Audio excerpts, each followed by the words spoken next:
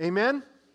It's the greatest thing in life to be on this journey with Jesus Christ. But again, it begins at salvation, but it continues. And it continues not to the point of death. A lot of times say, boy, someday I'm going to finish my journey. No, your journey's going to go on forever. We sang about that this morning. It's going to go on forever. It's going to change when you die, but the journey continues. Glory to God. 10,000 years from now, we aren't going to count years in heaven like we do here, but for eternity, we're going to look back and say that's where the journey began.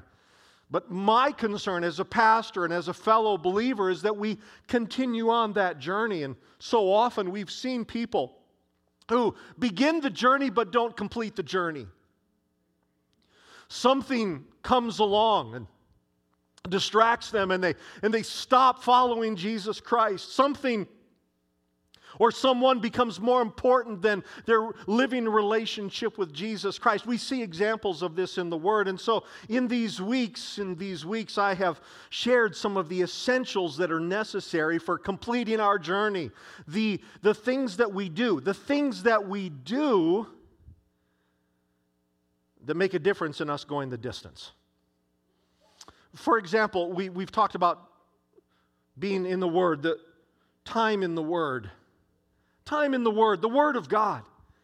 If you have a Bible with you, whether electronic or leather or paper, hold it up for a moment. Just hold it up. Go ahead. Yeah. Thank God for His Word, regardless of how it is. Thank God for His Word. This is the most powerful book. It is the book, the greatest book in the entire world. It is God's will revealed to us. And there's no other thing following the beginning of a relationship with Jesus Christ that will make a greater difference in your life, in your spiritual life, than time in God's Word.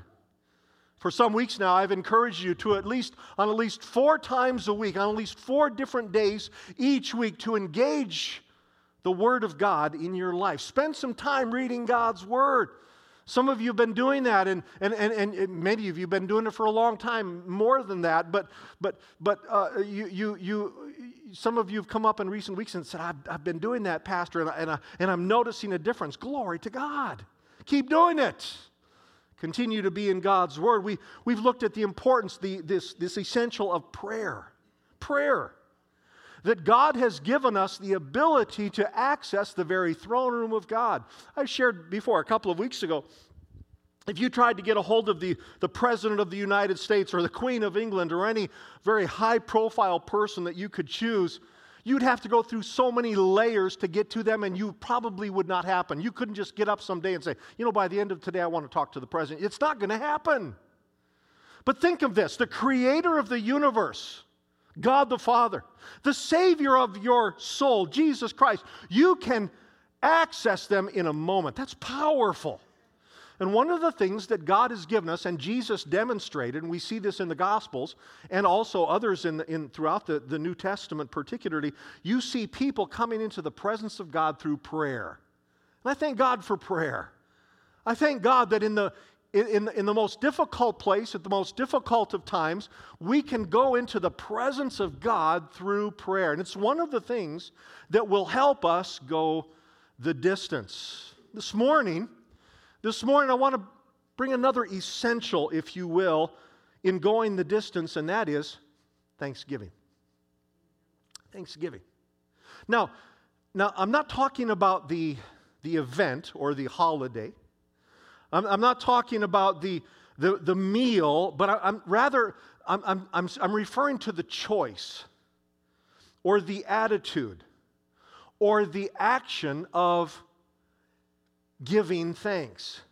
So this morning, if you have your Bibles, go ahead and turn to the book of Exodus, chapter 16. The second book in the Old Testament, second book in the Bible. The book of Exodus, chapter 16. We're going to be reading a few things out of there, and as well as a few other places. While you're turning there, let me just explain that the book of Exodus records the journey, right? We're talking about journeys. It records the journey of the Jewish people after being freed from centuries of slavery. There's a lot to that story. Here's the very, very short version. Through a series of dramatic miracles, God had delivered His people from slavery, centuries of slavery in Egypt.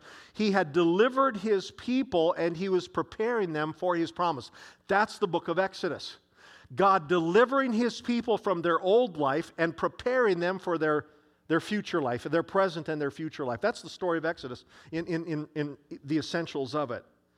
Their journey, we know, they didn't know it at the time when it was happening, but we know in hindsight their journey would last actually for decades. It would last for about 4 decades, and their journey would take them through wilderness areas where food and water and essential provisions like that were scarce, especially for such a huge mass of people that we believe would be in excess of 1 million people. Now you think about that, how God would take and sustain people for 4 decades in a wilderness area where food and water were scarce. That's all there in the book of Exodus, and it's also recorded in the book of Numbers. So that's kind of the background. Now, Exodus chapter 16, verse 1 reads this way. You can follow with me. It says, "They set out from Elim, and all of the congregation of the people of Israel came to the wilderness of Sin, which is between Elim and Sinai, on the 15th day of the 2nd month after they had departed from the land of Egypt." So not very long. Next verse.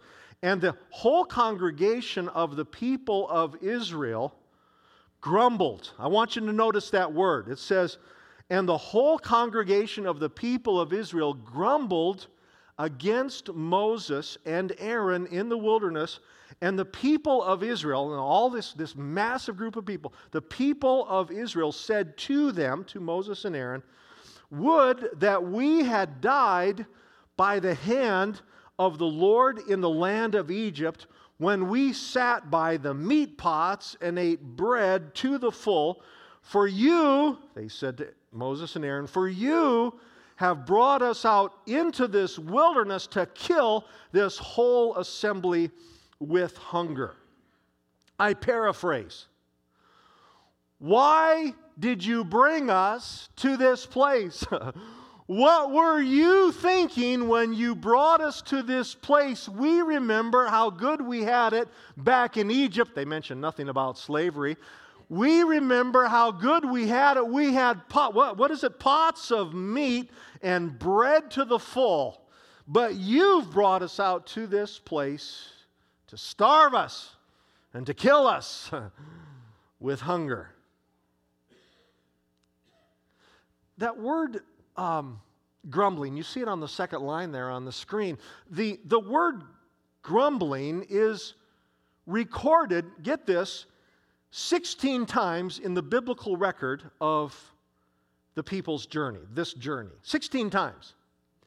Between the books of Exodus and Numbers, you will find the word, some variation of the word grumble, 16 times. That's quite a bit. That's quite a bit, 16 times. But here's the interesting thing about the recurrence of the word grumble, or some variation thereof. The interesting thing about it is that word almost every time that word appears, it is in reference, it was about their food, their water, or Moses. 3 things. Almost every time that you see the word grumble, it was about their food, their water, or Moses. To put it simply, that means that the people grumbled about essential provisions or about people. They're grumbling, they're complaining, they're griping, they're belly aching, if you will, was almost always about some basic provision or about people. And I got thinking about this. This is a long time ago, better part of 3,500 years ago, but I got thinking about this. What do we complain about? Just consider that for a moment. What do we complain about? It's often about some basic essential or about some person. How many know what I'm talking about? Don't mention any names. Don't look at anyone. Keep looking at me right now. But you think about it, what do we grumble about? We grumble about some person who often is over us, or some person who's in our life that really kind of annoys us, or we grumble about some basic essential, or often we grumble about the lack, right? What the perceived lack of some essential. You think about it, and I say this as a recovering grumbler, that we often grumble about some essential provision or some person. The thing is, it has a detrimental effect upon us, and I'll drill down on this in a moment here, but it affects us. Grumbling, and you'll see this here in a moment, grumbling has a detrimental effect upon us. You know that you cannot grumble without it affecting. You can't grumble for very long, or even maybe sometimes briefly. You can't grumble. You can't be a grumbling person without it having some detrimental effect upon you, internally or externally. Now, look at the couple of verses later. Exodus chapter 16, verse 6 reads this way: So Moses and Aaron said to the people of Israel, At evening you shall know that it was the Lord who brought you out of the land of Egypt, and in the morning you shall see the glory of the Lord, because he has heard your grumbling. He has heard your grumbling. There's that word again. He has heard your grumbling against the Lord. For what are we, Moses says, what are we that you grumble against us, against my brother and I? Moses said this: When the Lord gives you in the evening meat to eat, and in the morning bread to the full, because the Lord has heard your grumbling, that you grumble against him, what are we? Your grumbling, Moses said, your grumbling is not against us, but against the Lord. Now don't read the first few verses there of Exodus 16 without reading these verses as well, because here's what happens here. Again, the people were grumbling about their food, in other places about their water, and about their leader, or leaders in this case, Moses and his brother Aaron. But here's the thing, in these few verses that we just read, here their hearts and their motives were exposed. It's like you peeled back the layer and saw the real issue here, not the superficial thing. Have you noticed that oftentimes when there's a problem, there's the perceived problem, but there's a deeper problem? This is what happens here in these few verses. God, through his spokesman Moses, peels back the layer and said, this is the real problem. Moses said they're complaining, or their lack of thanks would be another way that we would put it, was really against who? God. It was really against God. Look at verse 8 again, right there at the end. Your grumbling, Moses said, your grumbling is not against us, but against the Lord. Now you say, well, that's great history, that's a long time ago. But here's where it's going to get maybe just a little bit tense, because when you think about it, how much of our grumbling we direct against an entity, a person, a government, a state, a federal government, against a person, a president, an elected leader, a person of influence, a culture, a group. How many times, or we complain or we grumble, biblical use of the word there, we grumble against some perceived lack of something in our lives, but when you really pull the layer off, how many times are we really kind of grumbling against God? Because while we may not say it, we say, well, God, you could just speak it and the thing that I lack will be there. Because we believe in the power of God. When we say, God, you can fix this, or we see something in our bodies and we say, God, well, you can heal me, and I know that he can heal, but for some reason he doesn't, and we begin to grumble against the malady or another person. But really sometimes if you really look at it closely, sometimes we're a little bit put out against God. let me take it a step further. I wonder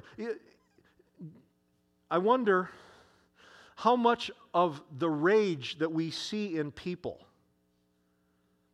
while it's directed towards a person or an entity or some difficult situation, I wonder how often people are really angry against God.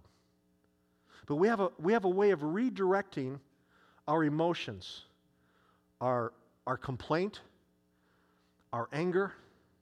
And instead of addressing it to God, because here's the thing, especially for followers of Jesus Christ, sometimes we rationalize, or we minimize, or we dismiss our anger or our frustration or our grumbling. And we direct it at people because we know that if we get angry at God, then we're talking about an eternal thing here. And so instead of coming to Him and pouring ourselves out to Him, we pour ourselves out on someone else. How much anger in this world is really people who are angry at God, but they take their anger out on someone else? I've long said that the most important relationship that we have is this relationship. It's this vertical relationship, but if this relationship is broken, then it will affect our horizontal relationships. That's why Jesus said, "Forgive us our sins as we forgive those who sin against us." There's a connection. Moses said, "You're grumbling. You're not giving thanks to the one who set you free. You forget about the slavery that you were in. You're really angry against God. I'm here, I'm God's leader, but you're angry at me. But it's really, I know what it is. You're really angry at God. You're grumbling to Him." And right here, and you see these verses in front of you or in your hands, right here, because of grumbling, because of their lack of gratitude, God said, let me back up. I jumped ahead. Numbers chapter 14. Numbers chapter 14 doesn't list it here in Exodus 16, but in Numbers 14, the consequences of their grumbling are given. Listen to this. God said to Moses, "How long will this wicked community grumble against me?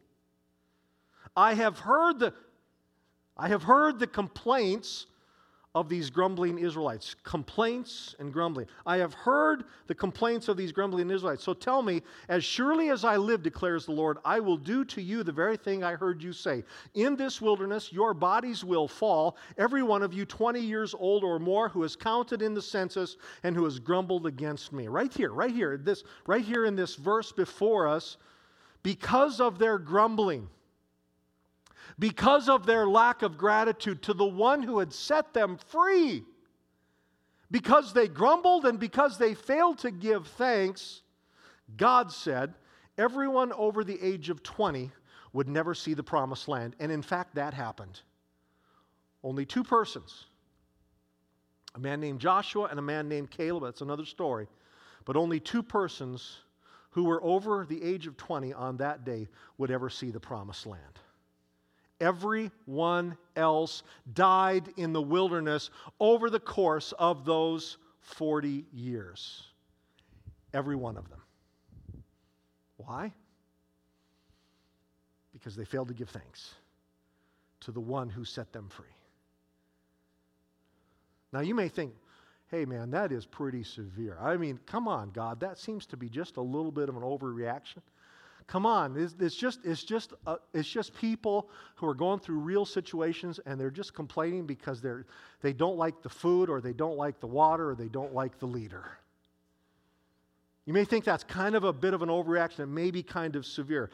You may tend to think that it can't happen anymore. But let me tell you something. This tells us that God is grieved by grumbling. Let me say that again. God is grieved by grumbling. He says this here. He says, I have heard the complaints of these grumbling Israelites. God is grieved by grumbling. God is grieved by complaining. God is grieved when there's a lack of gratitude for what He has done and for who He is. It causes me to wonder. Now, let's not relegate this just to 3,500 years ago or thereabouts. See, here's the bothersome part. This causes me to wonder. This should cause every one of us to wonder. If complaining and a lack of thanks stopped them from receiving God's promises, can it stop me from receiving God's promises? If constantly grumbling against someone or something, or the perceived lack of something, or the shortcomings of someone, if a failure to thank God stopped them from going the distance in their journey, can it stop me from going the distance in my journey? See, I didn't choose this subject just because it's Thanksgiving, because it's this weekend. I chose it because a heart of thanks is so important, and a heart of grumbling can stop you from receiving what God has for you. We tend to minimize it. We have the tendency to dismiss it. I know. I've done it. And we go, we use words like, I'm grieved in my spirit by what this person does. God, why isn't this? I'm stressed, or I'm frustrated, or I'm upset about this.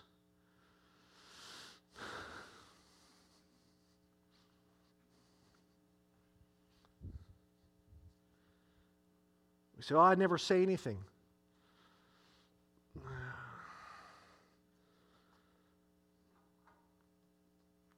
I'm going to say it. I'm going to say it. I didn't plan on saying it, but I'm going to say it. I wonder how much social media is just people grumbling.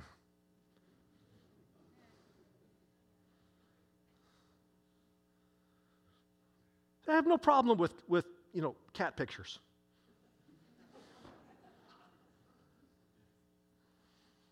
No problem with that.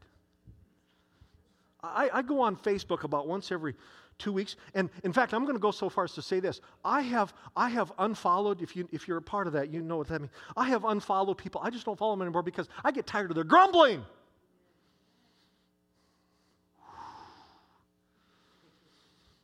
Well, see, Pastor's Appreciation was just, how many weeks ago was that? Not too long ago. We can think sometimes the anonymity of that is, I'm venting, or no, some of it is just grumbling. Thank you. Amen. It's true.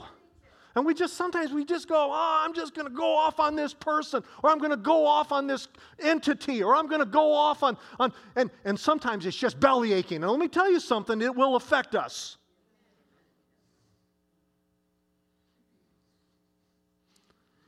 There's some people that God allows them around. We don't necessarily like them, but maybe God has them there for a reason.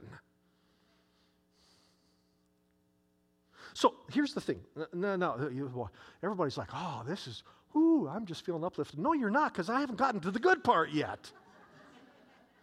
If there are consequences of grumbling and complaining, right, that we see in living detail here, if there are consequences of grumbling and complaining, then what are the consequences of giving thanks, right? Because there has to be a flip side.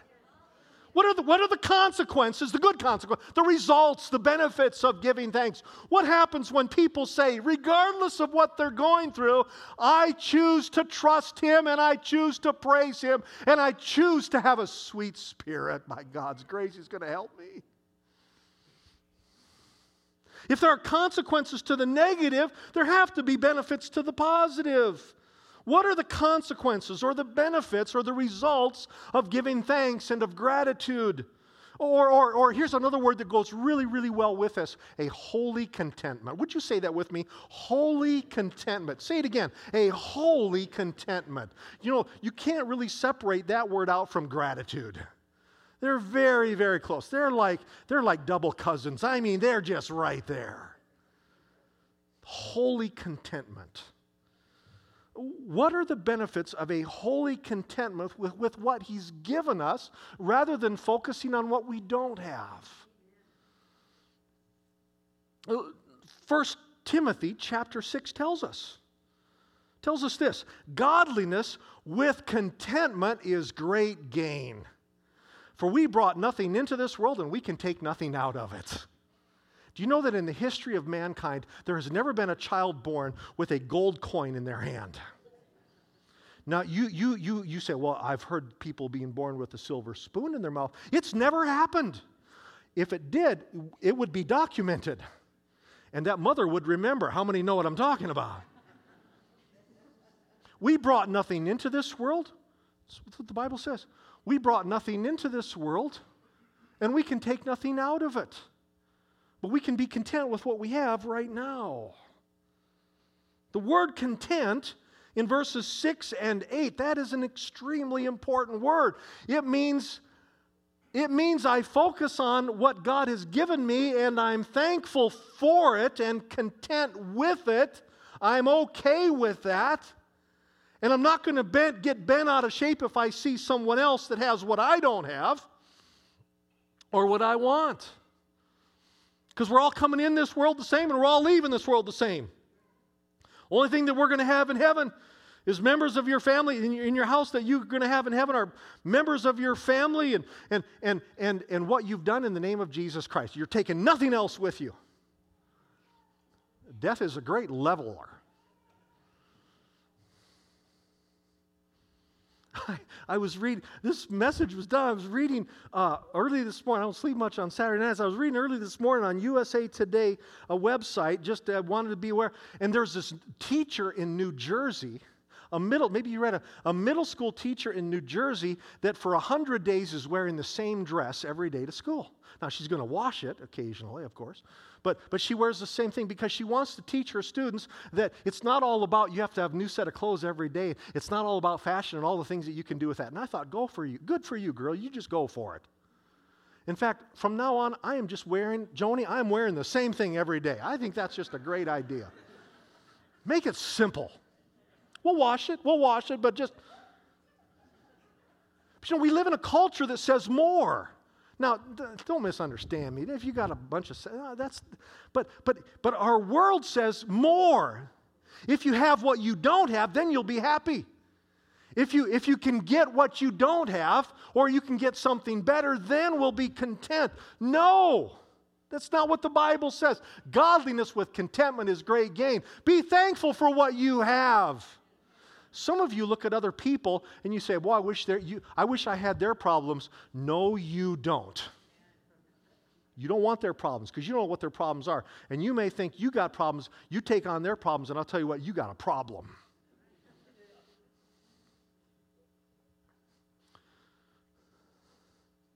The English author, G.K. Chesterton, wrote that. I love it. It's one of my favorite quotes. I've used it, I think, before. G.K. Chesterton wrote this regarding having enough, right? He wrote this about having enough of something. He said, there are two ways to get enough. One is to continue to accumulate more and more. The other is to desire less. Think about that. Let me read it again. Chesterton wrote this. There are two ways to get enough. One is to continue to accumulate more and more. The other is to desire less. Let me tell you something. If you desire to have less and be thankful for what you have, because I add that to it, if you're thankful for what you have, you're going to have a lot less stress in this life. We just think, well, why don't I get that? Why hasn't that come yet? What's taking so long? I'll tell you what, you're going to have a stressful life. But if you are thankful, if you are content and thankful for what God has given you, regardless of what it is or isn't, I'll tell you what, life's going to be a whole lot better. Be thankful for it. Philippians chapter 4, Paul wrote this. He said, I have learned the secret of being content. There's that word again. I have learned the secret of being content in any and every situation, whether well-fed or hungry, whether living in plenty or in want. I can do everything through Christ who gives me strength. You know, we often quote the last part of that. In fact, I have that on a little thing that's in our bathroom. It's right there in the corner. It's good for me to look at it. I can do all things through Christ who gives me strength. But look at he's talking about, it's in the context of contentment. God's going to help me through with anything, but I'm going to be content with whatever He gives me. In any situation, in every situation, whether I've got more than enough or what I perceive as less than enough, plenty or in want, I can, whatever God takes me through, He's going to give me the strength for it. Do you know that once you get a hold of that, that'll change your life?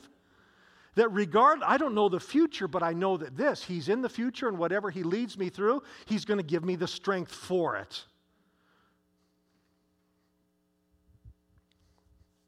Do you know some of the most contented people I have ever known in my life? Some of the most contented people are people who lived without an essential provision and now have it. And some of the most discontented people I've ever known are people who had more than enough of some provision. Isn't that interesting?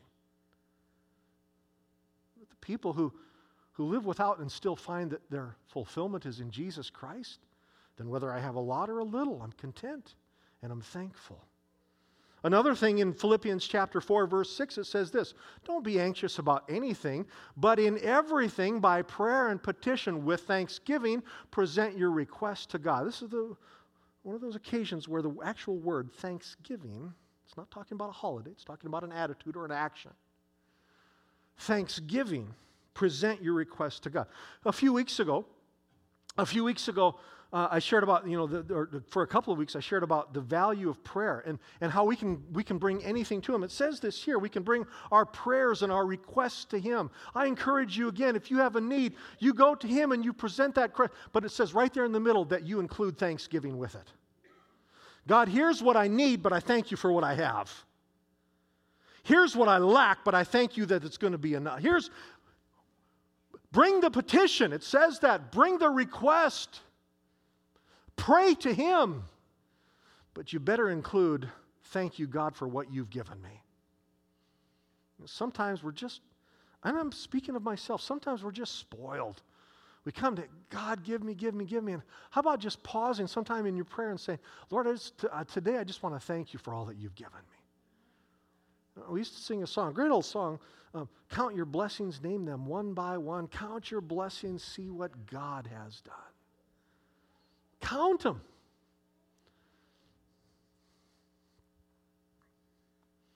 And it goes on. And when we find our sufficiency in Christ, and when we are thankful, the next verse, verse 7 tells us, and the peace of God, which surpasses all comprehension, will guard your hearts and your minds in Christ Jesus. I happen to think that there's a correlation between praying, thanking, and peace. You got a lack of peace in your life, you got a bunch of inner turmoil, then maybe it's because you're not bringing your requests, and maybe because you're not giving thanks.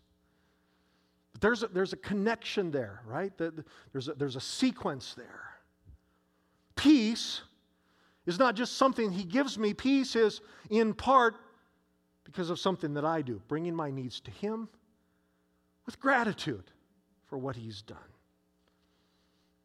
Peace of God, surpassing all comprehension, guards my heart and my mind.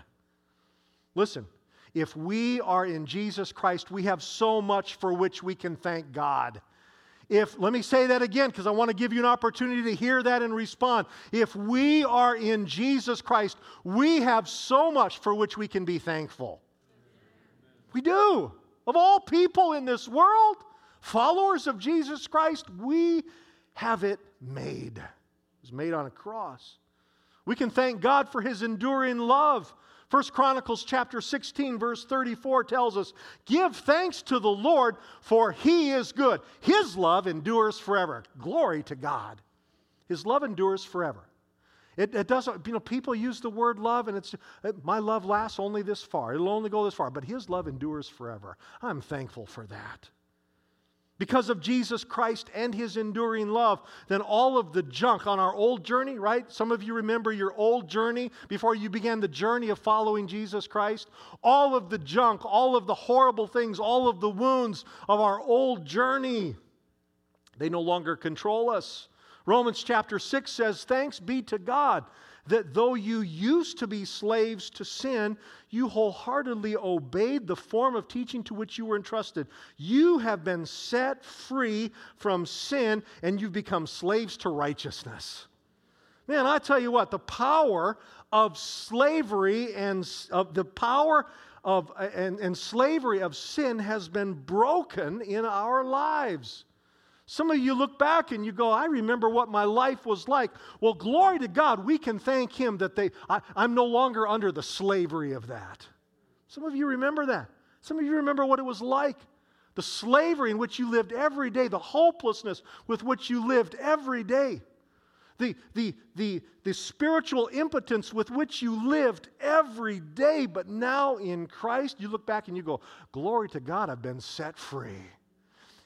If you've been set free this morning, say amen. Amen. Amen. Power. I'm thankful for that. I'm thankful. I'm thankful that Jesus set me free from the power of sin. It doesn't have control over me anymore.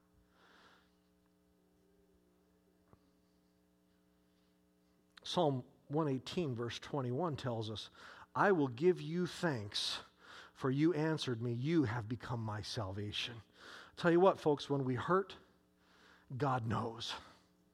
When we're going through it, God knows and He answers. When we don't know what to do, God knows and He answers and He helps. And when we think that all is lost, God knows and He answers and He helps and He comforts. He has become our salvation. 1 Corinthians chapter 15, verse 57 says, "Thanks be to God who gives us the victory through our Lord Jesus Christ." Thank God that in Him we have victory because of Him. Folks, I almost said I don't care what you go through. I do care what people go through. But I tell you what, regardless of what you're going through, if you are in Him, we win. We win. Sometimes we think, I just don't know the future. Well, I don't know the future either. But I know the one who does hold the future. And if I'm in Him, I win. We win. I don't know what lies ahead. I don't know about that diagnosis. I don't know about that the end of the month. I don't know about that bill that's coming. I don't know about that relationship. I don't know about that child or that spouse. I just don't know about them. I don't either. But I know who does, and I know that in Him I'm going to win. And so are you if we're in Him. I'll tell you what, folks. I'll tell you what. Of all the people in this world, followers of the Lord Jesus Christ should be the most grateful of people. That's why one of the most destructive things in our world is a grumbling Christian. Because if the world around us looks at that and all they hear is you belly aching and complaining, if all they hear is us belly aching and complaining, they look at us and you know what they'll say? What do they have that I don't already have? Don't you be one of those. Don't you be one of those belly aching, because I'll tell you what, the promise of God will stop in your life, and you may even be in danger of not going the distance. Now, at the beginning of this message, I shared that the Thanksgiving, the ability to give thanks is one of the most important things. And it really is. Again, this was designed. It didn't just happen, I'm going to do a Thanksgiving message. It's one of the things that's going to make the difference in you going the distance. See, I want to see you in heaven. I want to see every one of you in heaven. I want to see you serving. And not just, see you there. I want to hear that God is doing amazing things in your life and through your life. I want to hear that every one of us are affecting the world around us. Bringing people to Christ, showing people Jesus Christ. And it'll do with what comes out of our mouth, what comes out of our attitude. God deliver us from being grumbling Christians, and God, may I be a thankful follower of Jesus Christ. I'd like you to stand with me, would you please? I'm going to ask you to do something that we do occasionally, not very often, but I'd like you to do this. And by the way, some of you, this is going to be uncomfortable. Well, just too bad. Get used to it, all right? You're just going to...